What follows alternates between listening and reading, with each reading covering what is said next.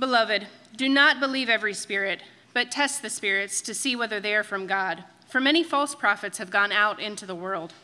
By this you know the Spirit of God. Every spirit that confesses that Jesus Christ has come in the flesh is from God, and every spirit that does not confess Jesus is not from God. This is the spirit of the Antichrist, which you heard was coming and now is in the world already. Little children, you are from God and have overcome them, for he who is in you is greater than he who is in the world. They are from the world, therefore they speak from the world, and the world listens to them. We are from God. Whoever knows God listens to us. Whoever is not from God does not listen to us. By this we know the spirit of truth and the spirit of error.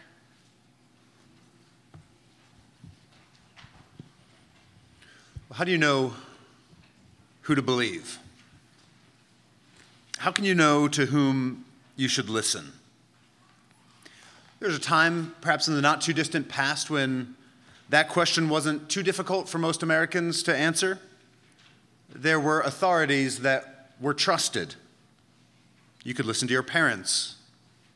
You could listen to your teachers at school. You could listen to what the government said regarding what it knew about what was going on in the world. In the evenings, you could listen to the news delivered by CBS anchorman Walter Cronkite, the so-called most trusted man in America.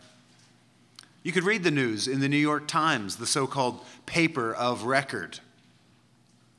Those days feel far away, don't they? Ideas that began in the fringes of 1960s European philosophy departments have become so common to us that they serve as the plot of almost every Pixar movie, and we don't even notice. The idea is that in the end, you can't actually trust anyone. Everyone who claims to know the truth is really just grabbing at power. Everyone who wants you to believe something is trying to control you and exploit you for their purposes. So science, medicine, government, religion, the academy, even the family structure, they all exist to further the interests and to codify the prejudices of those who are in power. So in the end, all you have is yourself, your truth, your perspective. That's not to say that your perspective is right or authoritative. Your perspective is just one of an infinite number of potentially legitimate interpretations of the world, but it's the only one you have, and it's the only one ultimately that you can trust. We live in an age of deep-seated skepticism, and that's not totally wrong. The Bible teaches us that everyone in this world is fallen. Everything about this world is tainted by sin. Everything and everyone in this world is in rebellion against its creator. And so as Christians, we have a category for governments and institutions and authorities that are corrupt and self-interested. We even know that our own hearts aren't reliable.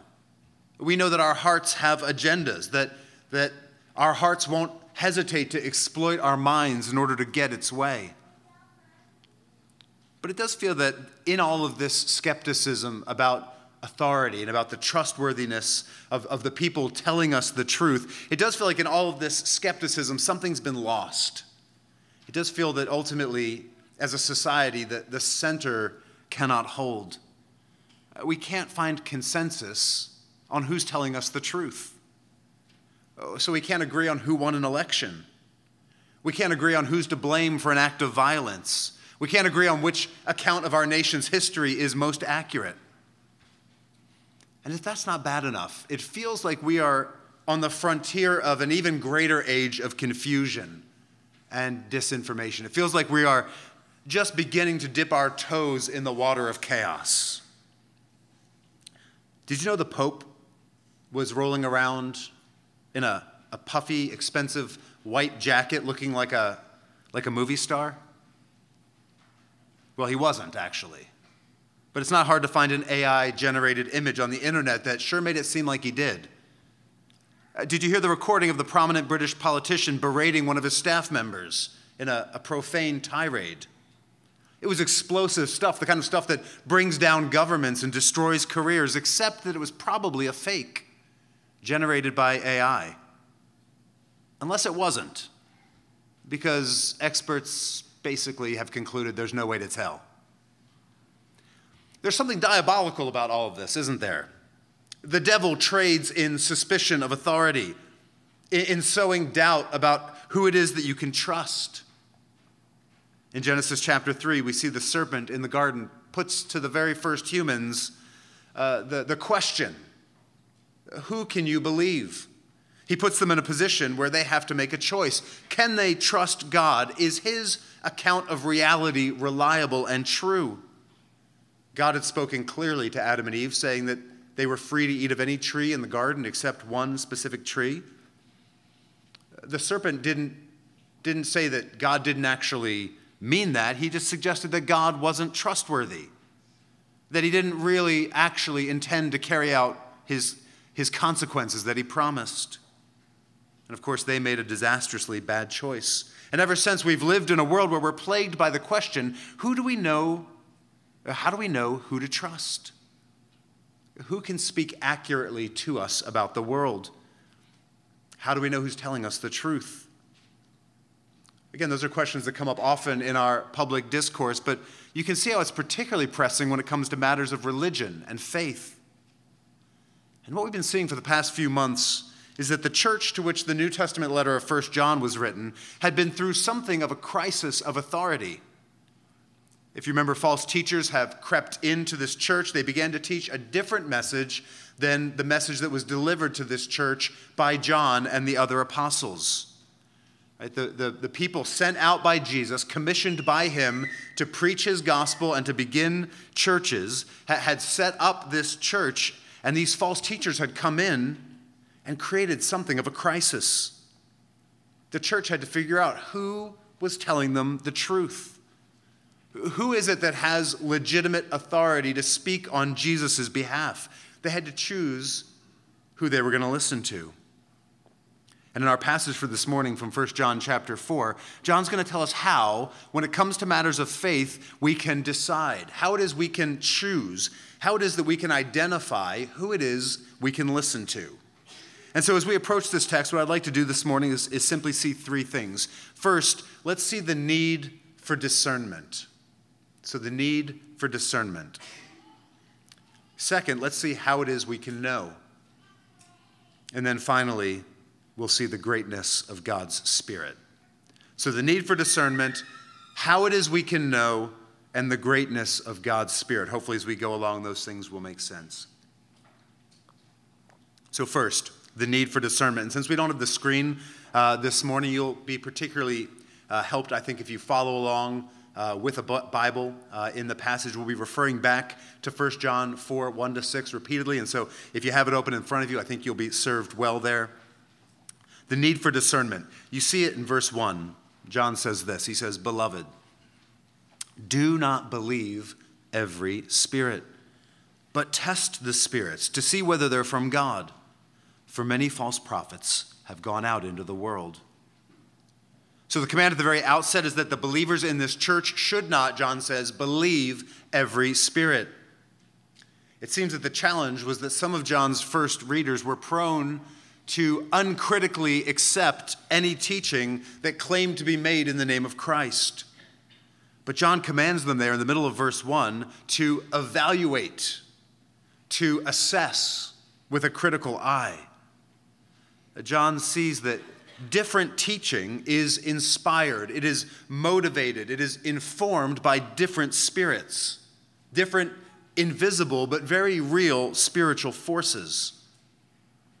So there are spirits that are from God, and there are spirits that inspire false prophecy and false teachers, right? Those who claim to be speaking on behalf of Jesus, but who are not actually teaching the truth about him. So he says there, do not believe every spirit, but test the spirits to see whether they are from God.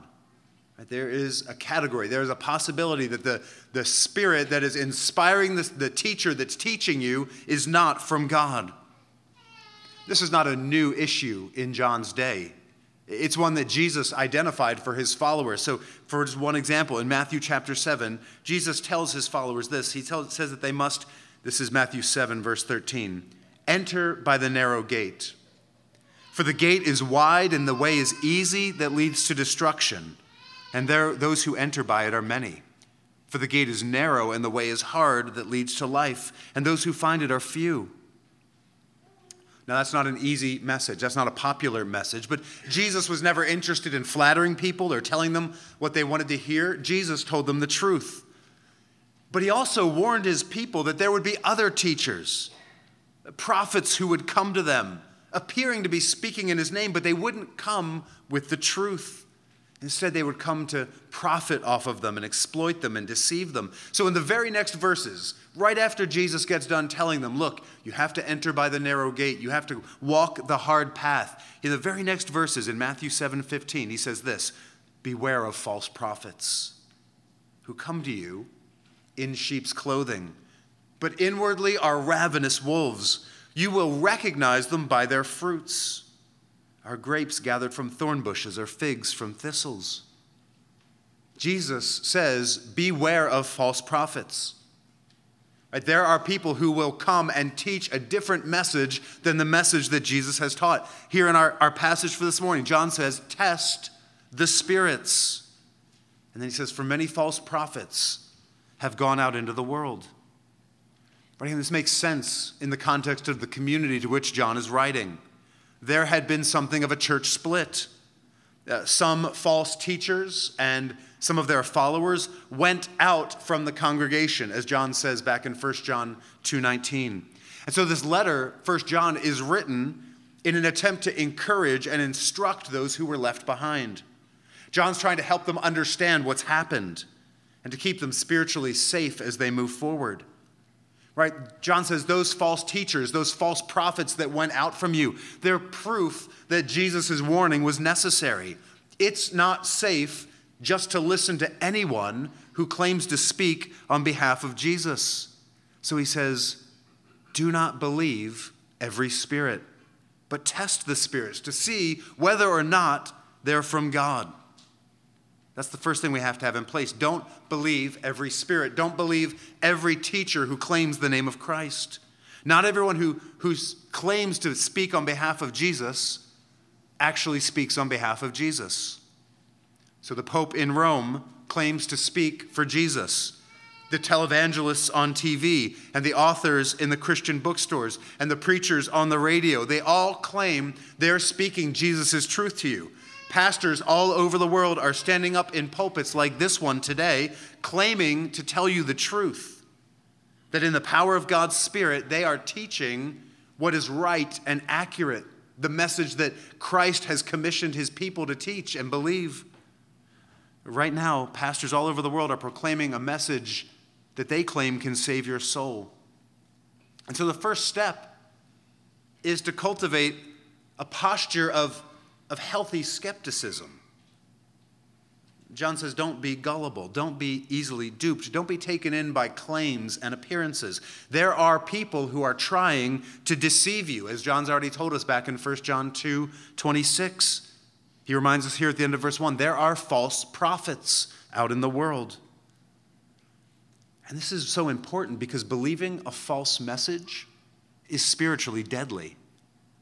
Brothers and sisters, there is only one gospel that can save you. The one that Jesus proclaimed, the one that Paul proclaimed, the one that John and the other apostles proclaimed.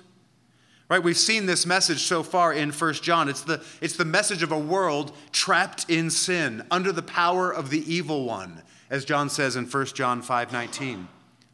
It's the message of God's great love, that he would send his son to take on human flesh for us, to bring us eternal life and forgiveness for our sins, as he tells us in 1 John 1:2.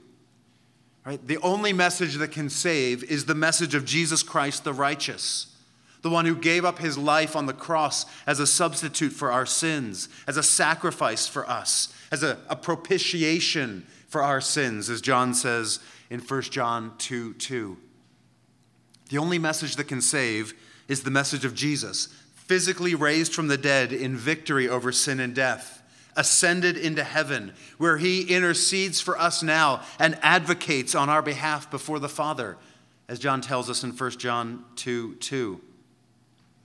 The only message that can save is the message that anyone and everyone who will turn from their sins and trust in him will be brought out of darkness and into God's marvelous light, taken out of the family of the evil one and made a son or daughter of God, as John tells us in 1 John 3:1-2.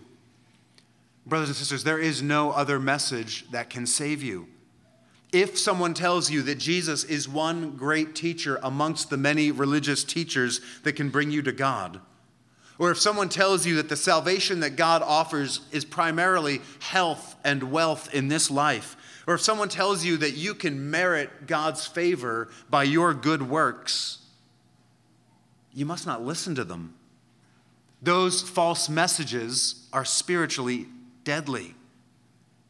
Right? The churches in Galatia in the time of the Bible were being plagued by a different group of false teachers than the one that John's writing about. But the Apostle Paul shared John's concern about the danger of false teachers and false messages. And so he writes in Galatians 1, starting in the middle of verse 7, he tells the church there are some who trouble you.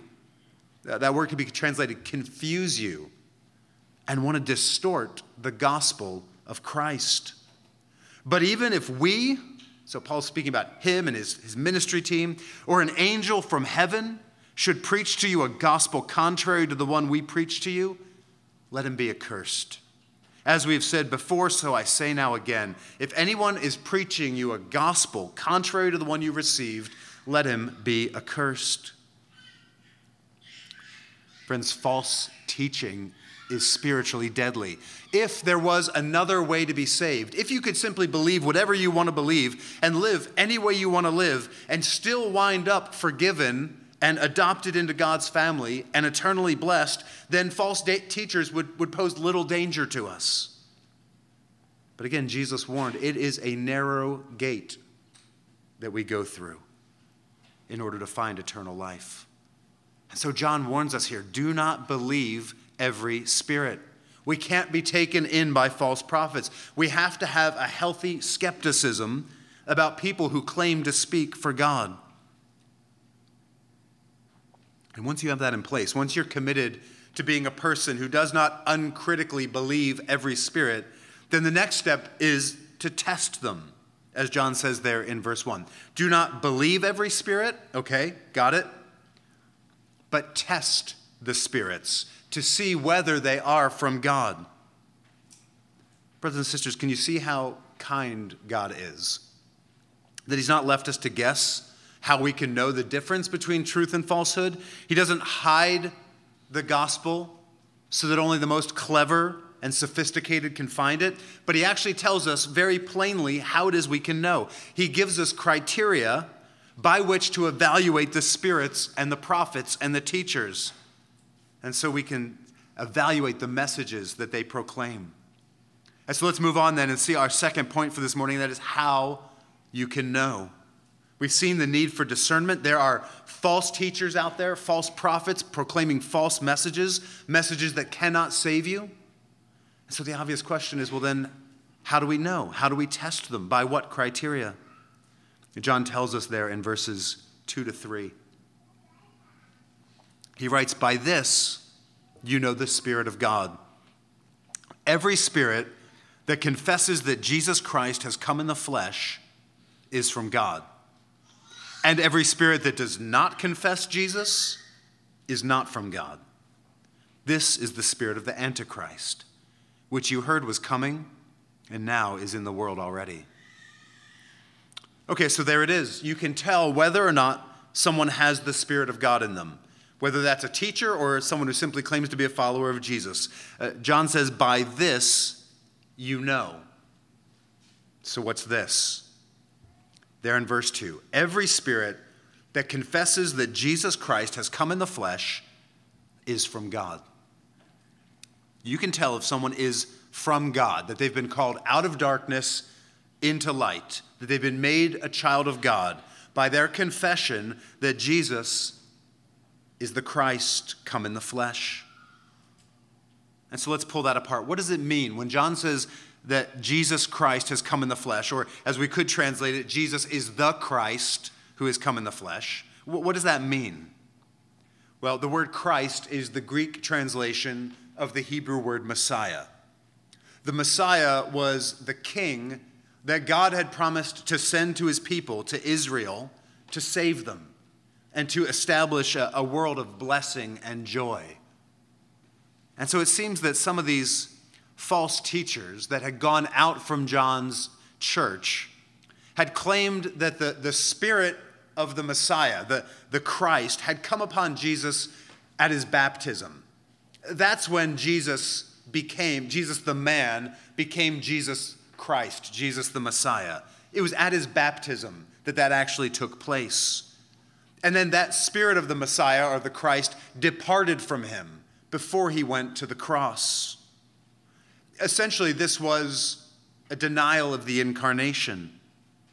Right? The idea, what seems that what these false teachers were teaching was that the Son of God, the eternal, glorious second person of the Trinity, would never stoop so low as to become an infant, a human child. And there's absolutely no way that the eternal and blessed Son of God, the Christ, would stoop so low as to allow himself to be crucified like a common criminal. But here John's insisting that that's not true. The tense of the verb that John uses there, when he says, has come in verse 2, every spirit that confesses that Jesus has come, the tense of that verb there gives the sense that the humanity, the flesh that Jesus took on at his incarnation is his permanent possession. John is saying that the Son of God became a man. He stayed a man through his entire earthly life, and he remains fully human even now as he intercedes for us in heaven. And again, brothers and sisters, that's important, because if that weren't true, then Jesus wouldn't be able to save human beings. If the Son of God wasn't born as a human infant, if he wasn't made manifest in a way that we could see with our eyes and touch with our hands, as John said back at the very beginning of his letter, then Jesus could not serve as our representative. His obedience would mean nothing to us. It could never be credited to us because he wasn't one of us. If the Son of God didn't go to the cross in the flesh, he could never pay the price for the sins of human beings like me. Only the eternal Son of God could extinguish the infinite wrath that our sins deserve. Only a human being, a true man, could stand in the place of men and women on the cross. If Jesus wasn't fully God and fully man on the cross, he could not be the atoning sacrifice, the propitiation for our sins, as John says back in 1 John 2:2. If the Son of God didn't rise from the dead and ascend bodily into heaven in the flesh, then he couldn't represent us. He couldn't be our advocate in heaven. In short, any teaching that denies that Jesus is the Christ, the Messiah, the Son of God, come in human flesh, remaining in human flesh, any such teaching is false and cannot save. It's a lie. John says, you know it doesn't come from God's Spirit. There at the end of verse 3, John tells us such teaching comes from the spirit of the Antichrist, which is in the world already. If you remember a few weeks back when we thought about 1 John 2:18, we saw the New Testament talks about a great deceiver who will arise at the very end of history in the period of time immediately preceding Jesus' return. But we also saw back in 1 John 2:18, there's a sense in which there will be a number of smaller, lesser, sort of lowercase a antichrists, deceivers who share in the spirit, the ethos, the methodology of the Antichrist. Deceivers who may not have the Antichrist's power and final influence, but who work in ways that are consistent with his goals and methods. And so if all that's the case, right, if there are sort of people speaking in the spirit of the Antichrist, denying that Jesus Christ came in the flesh, well, then what does it mean to confess that Jesus is the Christ come in the flesh? Remember, we're examining John's words there in verse 2. Every spirit that confesses that Jesus Christ has come in the flesh is from God. So what does it mean then to confess that truth? Well, it must mean more than to simply affirm it or assert it, right? We're reminded in James chapter 2, even the demons believe the truths of the gospel and shudder at them. It doesn't mean that they're saved by those truths. Instead, what seems to be required for us to be saved by this confession that Jesus Christ has come in the flesh is for our hearts to be brought in line with the truth. Right? The confession that John's talking about here in verse 2, it's not a sort of bloodless, cold assertion of facts, but it's a heart commitment. It's trust in and delight in and awe at and worship of this eternal and blessed Son of God who would stoop to become a man. It is worship inspired by the notion that the Son of God would live as one of us and die under our curse and rise for our salvation and ascend into heaven in order to advocate for us with the Father. Jesus says, if a spirit confesses that truth, if the spirit in you or the spirit in someone else leads you or them to rejoice over and delight in and worship Jesus Christ come in the flesh, then you can be sure that spirit is from God, because no false spirit, no false prophet, no antichrist would ever lead anyone to worship and delight in the Lord Jesus. Remember, John's goal here is that we would not believe every spirit, but that we would test the spirits to see whether they're from God. He wants us to listen to teaching that reflects the inspiration of God's Spirit, which means teaching that exalts Jesus Christ, the God-man, come in the flesh to die for our sins. In the original context of 1 John, he wants his readers to ignore those false teachers, those who had gone out from them. John wants them to listen instead to him. So he says there in verses 5 to 6, if you look there in your Bibles, he says, they are from the world. Therefore they speak from the world, and the world listens to them. We are from God. Whoever knows God listens to us. Whoever is not from God does not listen to us. By this we know the spirit of truth and the spirit of error. John contrasts the teaching of the false prophets, he calls them they, and the teaching of the apostles. He refers to them as we. He says they are from the world. They are from the realm that is under the power of the evil one. They speak from the world under the inspiration of the spirit of the Antichrist in the world, as he says there in verse 3. Therefore, it should be no surprise when John tells us in verse 5 that the world listens to them. It sounds right to the world. It sounds familiar to the world. We, the apostles, John says there in verse 6, are from God. That's John's resume. He doesn't claim any authority based on anything in him. John doesn't say, listen to me, not them. I have a better education. I actually am smarter and more powerful than they are.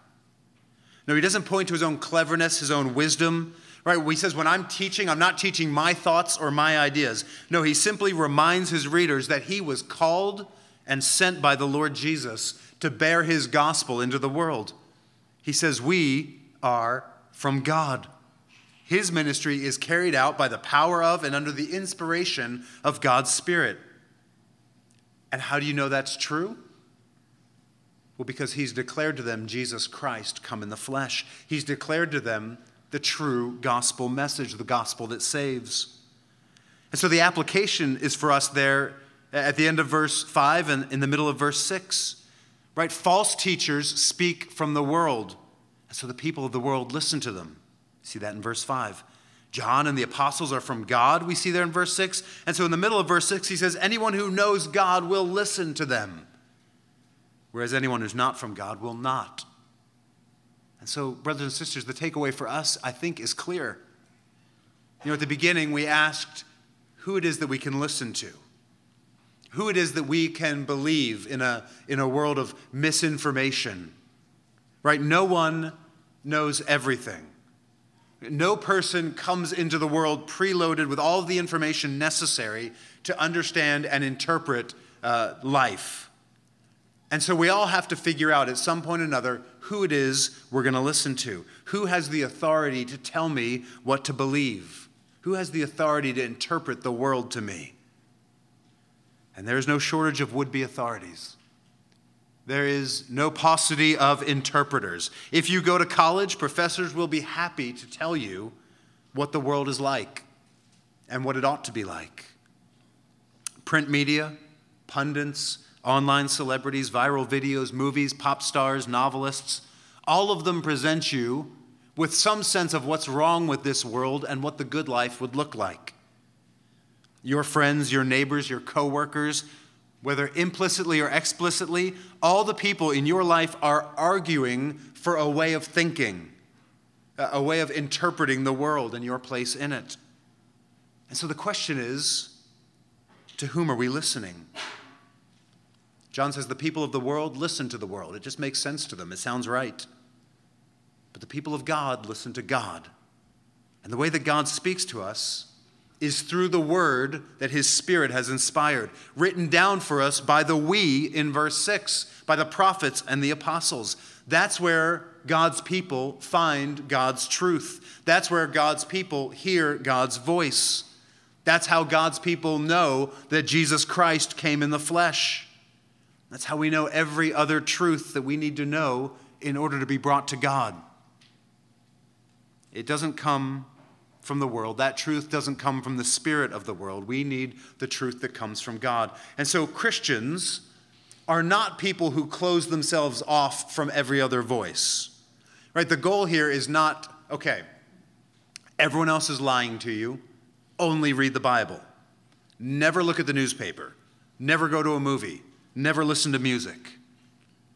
No, the goal is that the sort of posture of our hearts would be that this is where we start. This is what we trust. The idea is that we would know this book so well that when we go out into the world, we aren't uncritically drinking in its teaching. We aren't uncritically imbibing the spirit of the world around us. The goal is that our primary commitment be to God's word so that we can test the spirits, so that we can watch a movie and not just sort of absorb its message, but to critically evaluate it in line with God's truth. Test the spirits, John says.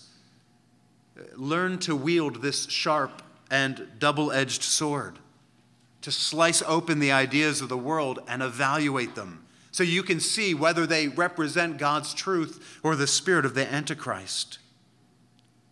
Brothers and sisters, this is such good news for us. I pray that we as a church family never take this for granted. The world we live in is a chaotic and confused place. There are many dangers, toils, and snares on our journey through this life. Jesus warned us the path we walk is hard.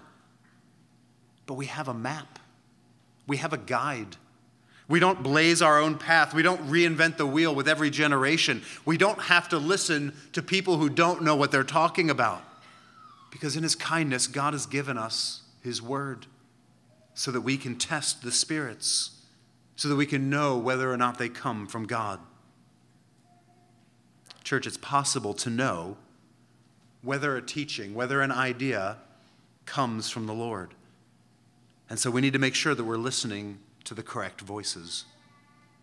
And that brings us to our final point for this morning, and that is the power of God's Spirit. Look there in verse 4. It says, "Little children, you are from God and have overcome them. For he who is in you is greater than he who is in the world." So there in verse 4, John reminds his readers of two truths about them. The first truth is that they, he says, are from God. Little children, you are from God. The second truth is there in the middle of the verse. He says that his readers have overcome them. Little children, you are from God and have overcome them.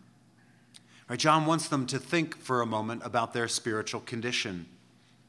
In a world that lies under the power of the evil one, John says they are from God. Well, how do we know? How do they know?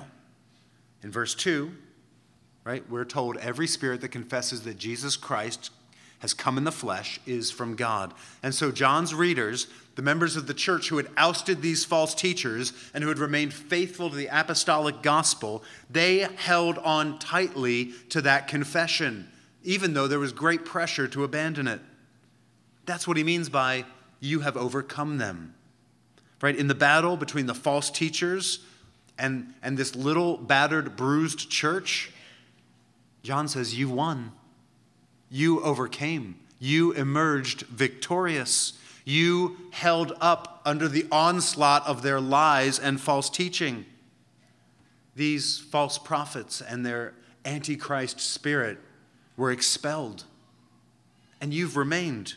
Your faith is intact. Well, how is it possible that that's what took place? How could these Christians overcome these false teachers? And for that matter, what hope do we have as Christians looking out over a world awash in confusion and misinformation and self-deception? How can we have any confidence that as we launch our kids out into a world that loves and cherishes and assumes and enforces a vision of life so different from us, how can we have any confidence as we do that? How can the flame of the Christian faith have any hope of surviving in a world that seems to have almost none of the spiritual oxygen that it needs to burn? Well, John tells us. He tells us how we can have confidence. He tells us how we can have hope that the gospel will go forward in a world like this. He says there at the end of verse 4, he who is in you is greater than he who is in the world. See, John understands that everyone in the world has someone in them. That is to say, everyone. Every human being. We could even say every human institution. Everyone is spiritually animated, influenced, controlled by spiritual forces. Right? Don't think like the Exorcist movies. Think like an operating system on a phone or a laptop. Right? Everyone has a sort of spiritual operating system working in the background, determining how everything else functions. Everyone has a spiritual principle in them, animating them, influencing them, controlling them. And there are only two options, right? It's either Windows or Mac OS, right? Depending on your preferences, you can identify which one with which one, right? Either you're running the spirit of the world, your operating system is the diabolical, anti-God forces that lead people to deny or ignore or distort the gospel of the Lord Jesus, the Christ come in the flesh, or you're operating on the Spirit of God, abiding in us, as we saw at the end of 2 weeks ago, at the end of chapter 3. Right? Those are the only two options. Either the spirit of the world is in you or the Spirit of God is in you. And the encouragement that John has for us this morning, brothers and sisters, is that it is not a fair fight. This is not Godzilla versus Mothra. This is not Alien versus Predator, where you watch to the very end, not sure who's going to win. No, the Spirit of God, we're told here, is greater than the spirit that's in the world. And that gives us great hope. God's purposes will not be frustrated by opposing spiritual forces. The Spirit of God is greater than the world, the flesh, and the devil. It gives us hope. It also gives us gratitude.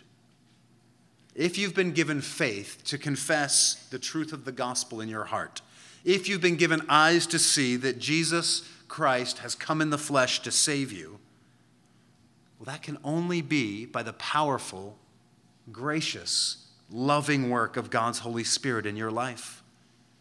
So, church, we have nothing to boast in except the greatness of the love and power of our God. And we also have nothing to fear as we go out into the world. For the one who loved us and died for us lives in us by his powerful Spirit. And so, church, let's live out the presence of the Spirit in us right now as we come to the Lord's Supper. Because at the table, God has put on display for us the truth that Jesus Christ has come in the flesh, that his body was broken for you, that his blood was shed for you. And so let's celebrate the Spirit in us by crying out, yes. Let's live out the presence of God's Spirit in us now by coming to the Lord's Supper with hearts believing and rejoicing and confessing the truth that Jesus Christ has come in the flesh. Now let's pray, and then let's celebrate.